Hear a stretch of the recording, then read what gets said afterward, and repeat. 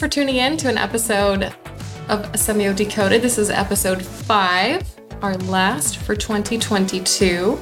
It's a special episode. We're doing an end-of-year reflection, and we have a special milestone coming up in the upcoming year that we're going to be talking about as well.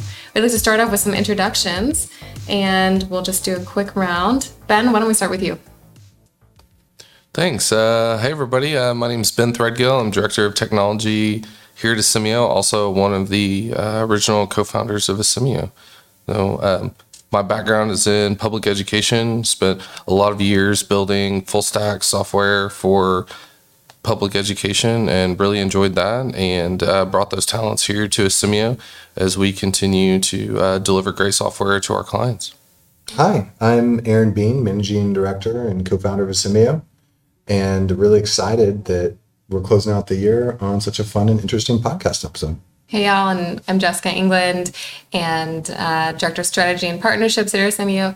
We are at the end of the year, taking some time to reflect. It's been a great year. We are looking ahead to a really important milestone too. So in July of 2023, that marks our 10-year anniversary as an organization. Built from a single contract into the team that we are today. It has been a journey. So we're going to talk a little bit about that today. Reflect on the past 10 years, look ahead to next year and what the next 10 years may hold. So we're excited to dive into some questions and reflections. What were you doing 10 years ago? 10 years ago, let's see. It's 2013. 35 years old, living here in Tulsa, no kids yet. Did have a sports car. Loved that sports car then. Wait, you were 35 years old? Yeah. 10 years ago. Yeah. You were 45? Mm-hmm. We're the same age. 44. I need to check my math. I'm younger. Oh. You're at the age where you don't know how old you are. Are you really 45? There's a threshold. Born in 78. When were you born? What month? October. Oh, you just turned. Okay, May. Yeah, just turned. I thought I was older. So did I. Wait. 10 years later. Hold on. You find out. October Yeah. of 78. Yeah. What month? May. 78. You're older. Wait, am I 45? You're older. I'm 45? Well, Right? speaking of I've conflict, got to Hang look on. it up. problem. Maybe On the I'm phone. wrong. It's We're at the 20. age I forget how old I am. How old? There's a website for this. So this is How what old year am is I? this? This is 22. 22. Yeah. 22. Okay, I have a should be- calculator. An even I'm pretty number. You're sure. 44. I'm pretty sure I'm Both of you. 44. 44. My fault. Oh, All right. busted on the podcast. Ouch. Aaron, make sure that stays That was in. painful. Make sure that stays in. Oh, that's funny. So this is, don't Yeah. worry, I handle a lot of the complex data analytics. Not Yes. So, living in Tulsa, I think I was 3 years into an education software company at that point. Brighter Logic. Brighter Logics, yeah. Logics. Yeah, that's Yep. right, Brighter Logics. Yeah. Yep, Brighter Logics. That's where I was at. I was unemployed. I think that's, I read somewhere, probably in a source I won't be able to remember, that one of the main reasons that individuals start their own company is because they can't find a job. And so I think because I was back from the Peace Corps, Right. and was looking, like I hadn't found anything. I think I was doing some contract work actually at that point when we met. Well, okay, so y'all were just getting started, and it would be less than a year before I would cross paths with y'all. Yeah, because So it we was ended like up, the we were, potential. we were Yeah. moving into the space, and you were working for the HIE, and we were Yep. moving into outside of education, Right. into health and human services, and justice involvement. And we partnered with the organization that you're working Right. in. Yeah. Exactly. Which is now the statewide HIE, My Health Access Network, Yep. for Oklahoma. Yeah, that's So right. you were there in the beginning helping build that system, and we were helping connect in social services organizations, the safety net organizations. Wow. Do you remember that? Yeah. I was thinking back to our first office we had over there where we rented like one room. We have enough revenue coming in to rent one room in a building And was that was an our old starter house. office. Yeah, it wasn't even a building. Yeah, it was an old house. Old renovated house. We've just been bouncing closer and closer to the arts district, right? We're just Yeah. moving Oh, further yeah. and further north into town. There's like 4 businesses in there, I think. One, 2, 3, 4. Yeah. And then we like expanded out, and eventually we had the whole house, except for maybe one room, I think. And then, and then moved. Yeah, Moved to a different house. Moved to a different house. Upgraded. So that was our starter home, and then we Then expanded into the whole house. Yep. Then Yeah, moved to yeah. a warehouse. What? That's right. Oh yeah. Yeah, and Right. you led that renovation, right? That was a good renovation. It was a good one. It really was. It was transformative. Economical. That's you want both those. You want economical and transformative. That was awesome. It was. And now we're here. Talk about first impressions. Ben, what was your first impression of me? I think my first impression was, that commercial, like the most interesting man in the room. It's like every time I have a conversation with you and I'm like, oh, yeah, I'm thinking about like magic's interesting to me. Like, oh yeah, I had a little show for a while to do that, or just everything that comes up. It's like, you've got a story, you've done it. Like, here's an interesting fact about it. So I think that was one of my first impressions of you. Because my first impression of you was just like a solid, like, oh, well, this is the kind of guy that you could trust, and there's not a lot of gamesmanship there. It's kind of like what you see is what you get, and that has been really consistent also throughout the years. And then Aaron, for you, it was like immediately. It was also grounded for sure. Absolutely. Definitely. Grounded, calm, Stable. all of those things. Right out of the gate, we were working as a team, right? So but in different organizations, but working towards the same goal. And so it was just this experience of immediate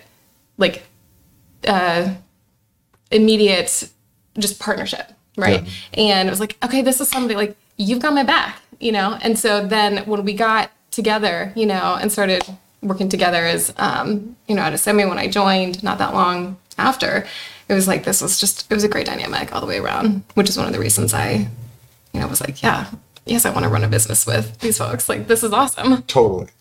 Yeah, and I remember because we were working on a project, and you were project managing the team and the organization you were working at, and I was project managing the team and the organization that I was working at Asemio. And I remember my first impression was one of extreme competence and excellent prioritization, which may also later made it, highly desirable to recruit you. Because I remember we were working on, getting the initial requirements going and stuff like that. And you could tell, like, when we sat down and used time, it was highly curated. And we got through, and you were very relational as well. But the thing that made my initial first impression was just how well you were, like, scoping and narrowing down to get to the actual meat of the project, which was very helpful in that particular project for sure.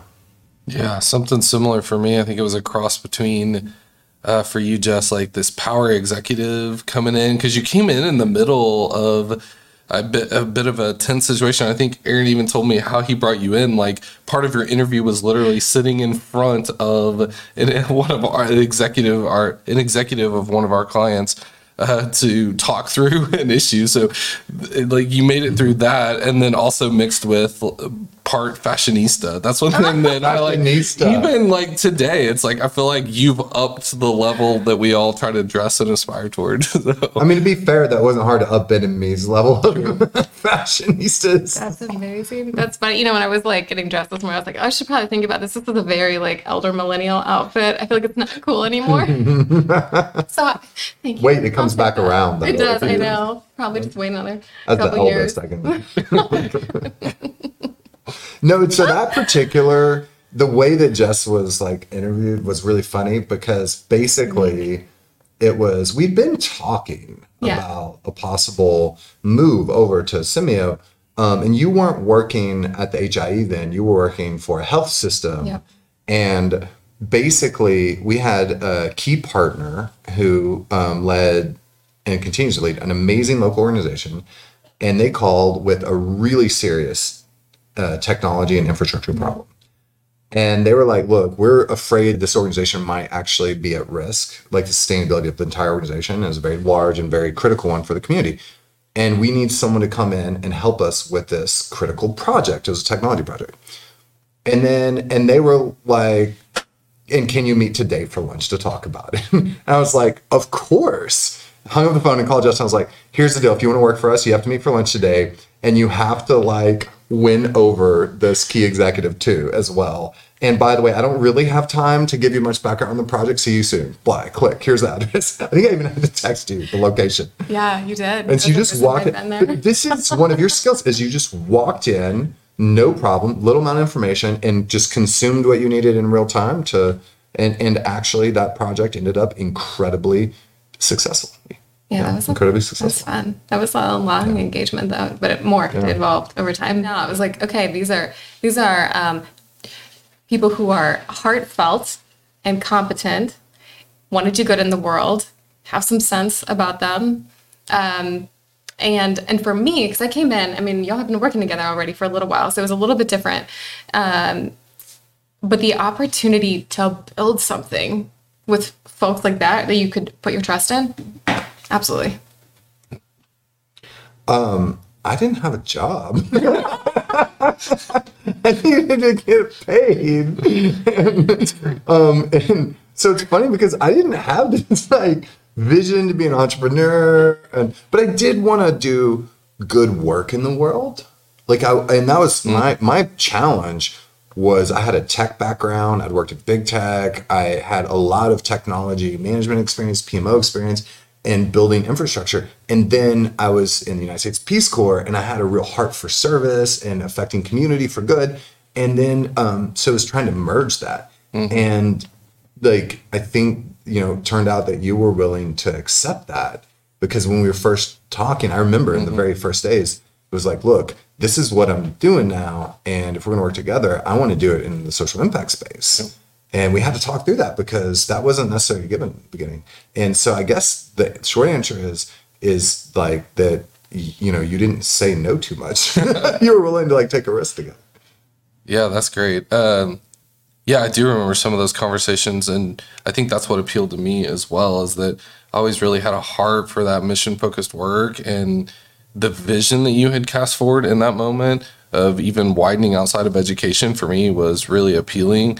And then also, even though you said you weren't an entrepreneur, I still felt that scrappiness that you have to have as an entrepreneur to do what it takes to work the long hours or to put in the effort to actually stand up enough infrastructure to make things work long before you have other people around and it's just you. There's no one else to do the work. And I really got that sense, like even when we worked on that first project, that you were going to be there, you were going to do that, and that we could make something great out of it.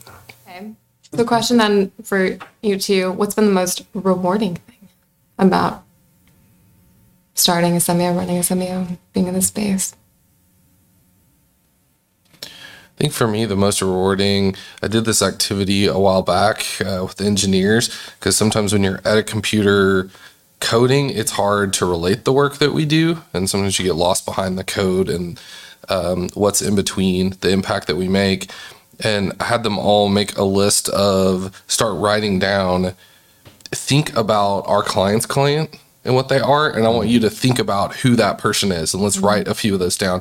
So compiling those together and then taking a step back and being able to say, wow, like we may have impacted a woman who was in an abusive relationship. We may have helped a family receive some type of critical services because their power was just turned off. We helped another family who just got evicted, and just thinking about that and the work that we're doing just empowers our clients to be able to really make a difference in those individual people's lives.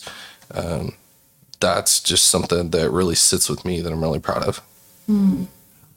I really love building things and like solving problems and puzzling. And if you are an entrepreneur, there's never like a problem, finding a problem to solve or something to build. And so Like, I have a lot of joy out of the interactions that we have as a team and the people that I get to work with every day and the partners and clients we have. And the idea that we've built that together, is just gives a lot back for me personally. It's definitely like building the team, building an environment that I personally want to work in. I think we've talked about that before. It's too hard. Like, what would we do if we weren't at Asemio and we're like ruined because we've built this environment and we're a little feral, I think, to go into like other organizations. Like, I mean that in a good way.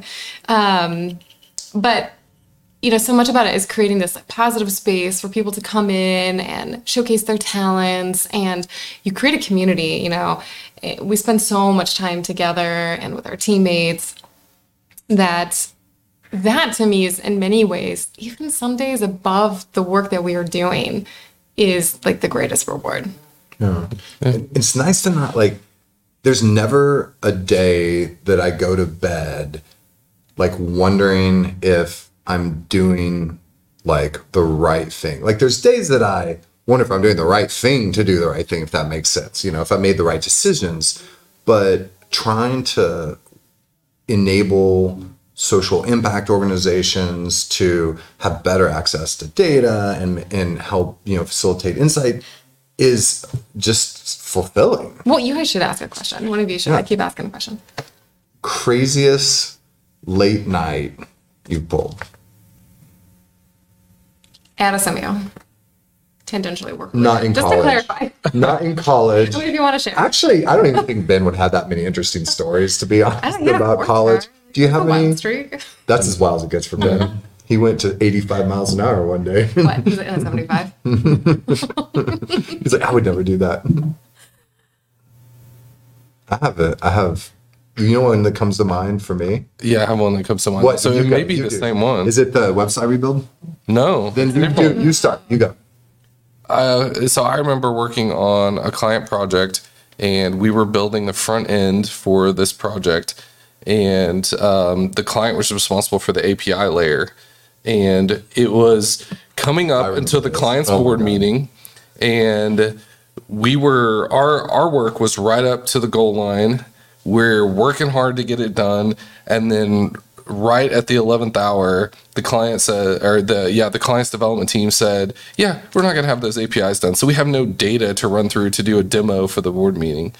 And so we get on the phone and say, what do we do? This is one of those pivotal moments. Are we going to push through and find a way to make it happen? Or are we just going to let this fail right in front of the board? Now, this is at like 11 o'clock at night or something, when we've already been working all day on this. And all they had to do was wire up the back end. Yep. All they had to do, quote. Right. So for those that don't know, there's a front end and a back end, and they both come together in order to provide a working product. Yeah. And so in that moment, we made the decision, we're going to make it work. We're going to do the work. And so we're talking, where are we going to do this? It's like, just come over. So you came over to my house, and we had this little tiny office, and we just cram in the office. And my wife and kids are in bed. They go to bed, and we just keep on working and work through the night. And lo and behold, we got it done. We pushed through. We're researching ICD-10 codes and like what things mean to simulate data, built API endpoints, and actually got them through the demo, and it was a working product. Yeah, because we didn't know the domain. That's the problem, is we didn't actually know what was supposed to show up in these data elements that we built. And so I was Googling and getting screenshots of systems that had data like this in it and be like, I guess these are what diagnoses look like. And we'll just copy and paste. And Ben was building the back end, throwing the data in. And it did. It not only worked, it got the product out the door. The board meeting went awesome. And now there's a whole company that's built. A multi-million-dollar company built off of that product that we pushed through that night. And I think, that was a great story. Yeah. That was a great one. That was a better one than the one I was thinking of, I think. Well, what was the one you were thinking? So we got wind, when you're growing, there's certain opportunities that come up in a brand and an impression you want. And we got wind that a very influential individual in our space who has a lot of resources that was considering putting them into different areas was going to be evaluating our website, like looking at us as a company. And actually, I didn't even know that we knew they were going to be evaluating the website, but we knew that that's where they would start. And we didn't know exactly when, but sometime in the next few days. And we thought we could have a better website. And so we again, it's a very similar story. It was like 7:00 night. It's like, okay, we're just going to do it now. And so went over to Ben's. It's always over at your house. Thank you for that, by the way. Sure. So we go over to Ben's house and just start building. So we designed it and built it in one evening just through the night. And so we would take turns, like kind of just one of us would sleep and one of us would work on it. So I bet they weren't the same house though. Because Ben, you in the last 10 years, Ben likes to move houses. How many houses have you moved to? 4. We have a bit of a habit, I think 4 or 5. We have a bit of habit of moving in, renovating, and then realizing, oh, we could sell this and let's do it all over again. So, but this is the last one. That's what he says. Knock for some wood to knock on. Yeah, this is the last one. So I've got a question. Like, what do you feel like you've learned about leadership over the last 10 years? Or what has changed about your leadership mentality? Or what kind of lessons do you feel like stand out for you? I think for me, I've learned that leadership is more about me not having to have all of the answers and not always having to lead. And I've really settled into a more servant leadership model in which I really try to focus on empowering others and helping others meet their full potential and not always having to have the answer. Because to me, that's not what it's always about. To be a good leader, it's really enabling and empowering other people to do that, and it allows them to grow at the same time. Yeah, great answer. There's 2 things that come to mind. One is there's no such thing as over communication and checking in, and whether you're a big team or a small team, the assumption that communication has happened is an easy one to make. And just checking in for understanding, creating space for people to ask questions. And then the other, and this is just infused in everything that we do, is just staying grounded in empathy and understanding where people are coming from. We are whole people at work, right? And that comes with a lot of things. The last several years, of course, have been particularly volatile for many. But even before that too, there's just all kinds of things that show up in life, and that shows up in your work. And I think just being aware and recognizing how that affects people in their day-to-day and at work, right? There's not a separation. And so I think you have to just maintain that always. Yeah. Yeah. I feel like one of the things has been how important introspection is. And especially if you have authority, then it's easy to misuse that or to get caught into what you were talking about like thinking that you're supposed to have all the answers, for example, and you have to make all the decisions. And the times when I feel like I've grown most, or when I realized something about myself that was new or uncomfortable, like for example, y'all probably don't realize this, but I can be intense in my energy. So you've probably never experienced that in the last 10 years. Not in the last 10 years, Aaron.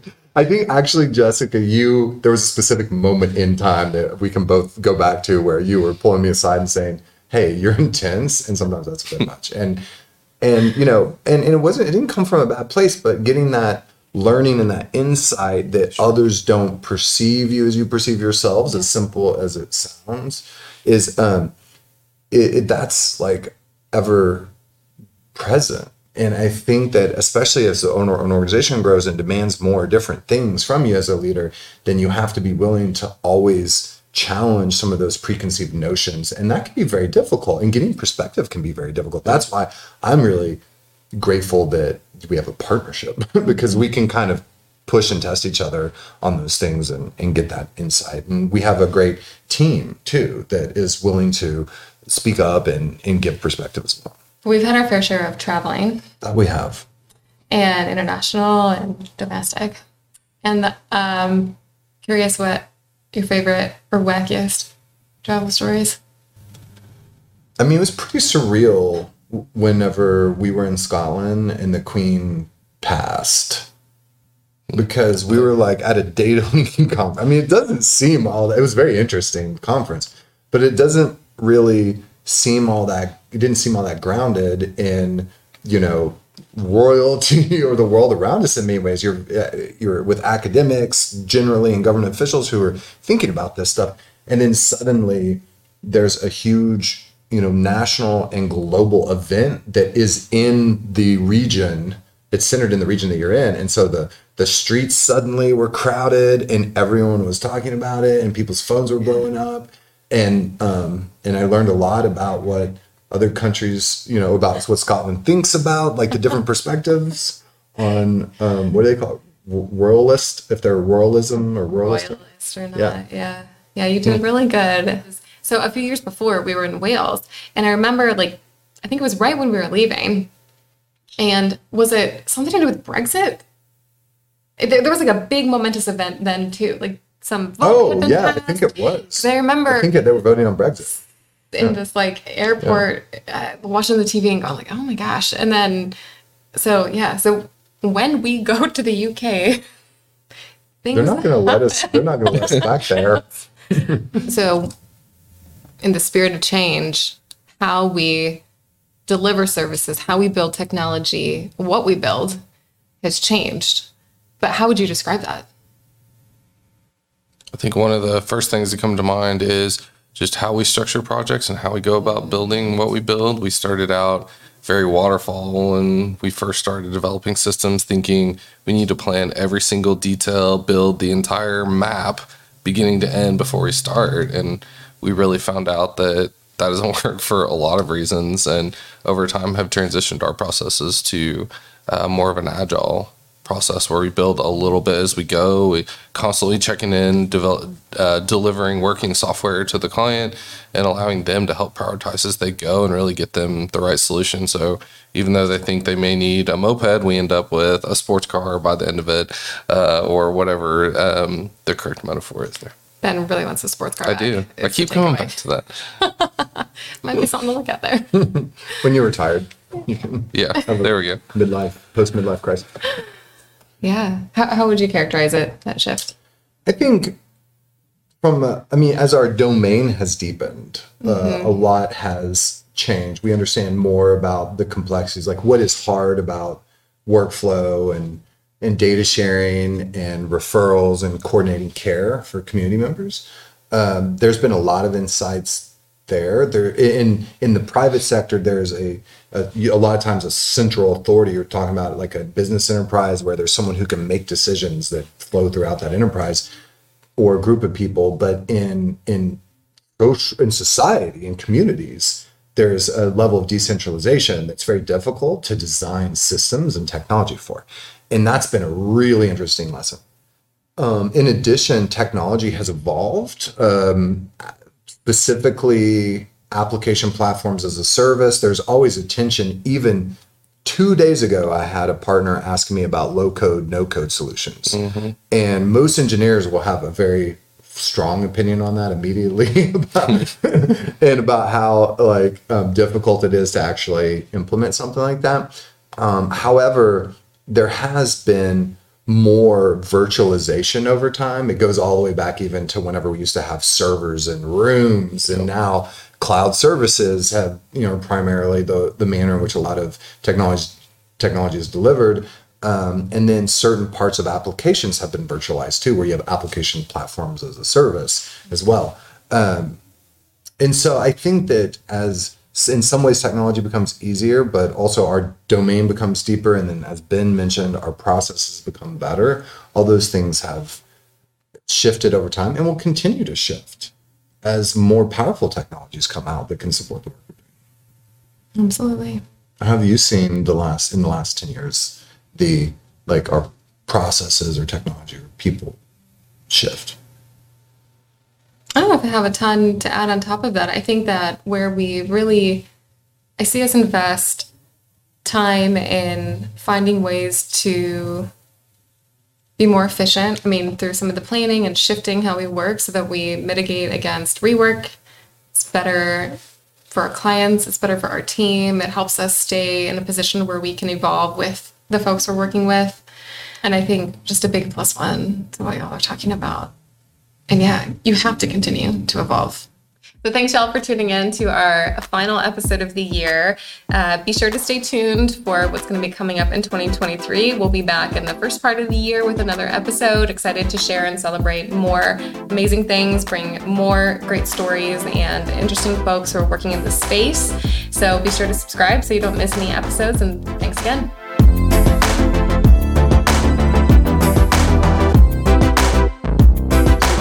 An episode where we say what we really want to say. You know what? It's fucking feast or famine, and it sucks. It's the bread pie Roberts every day. You did a fine job, but maybe. No, I'm just kidding. No.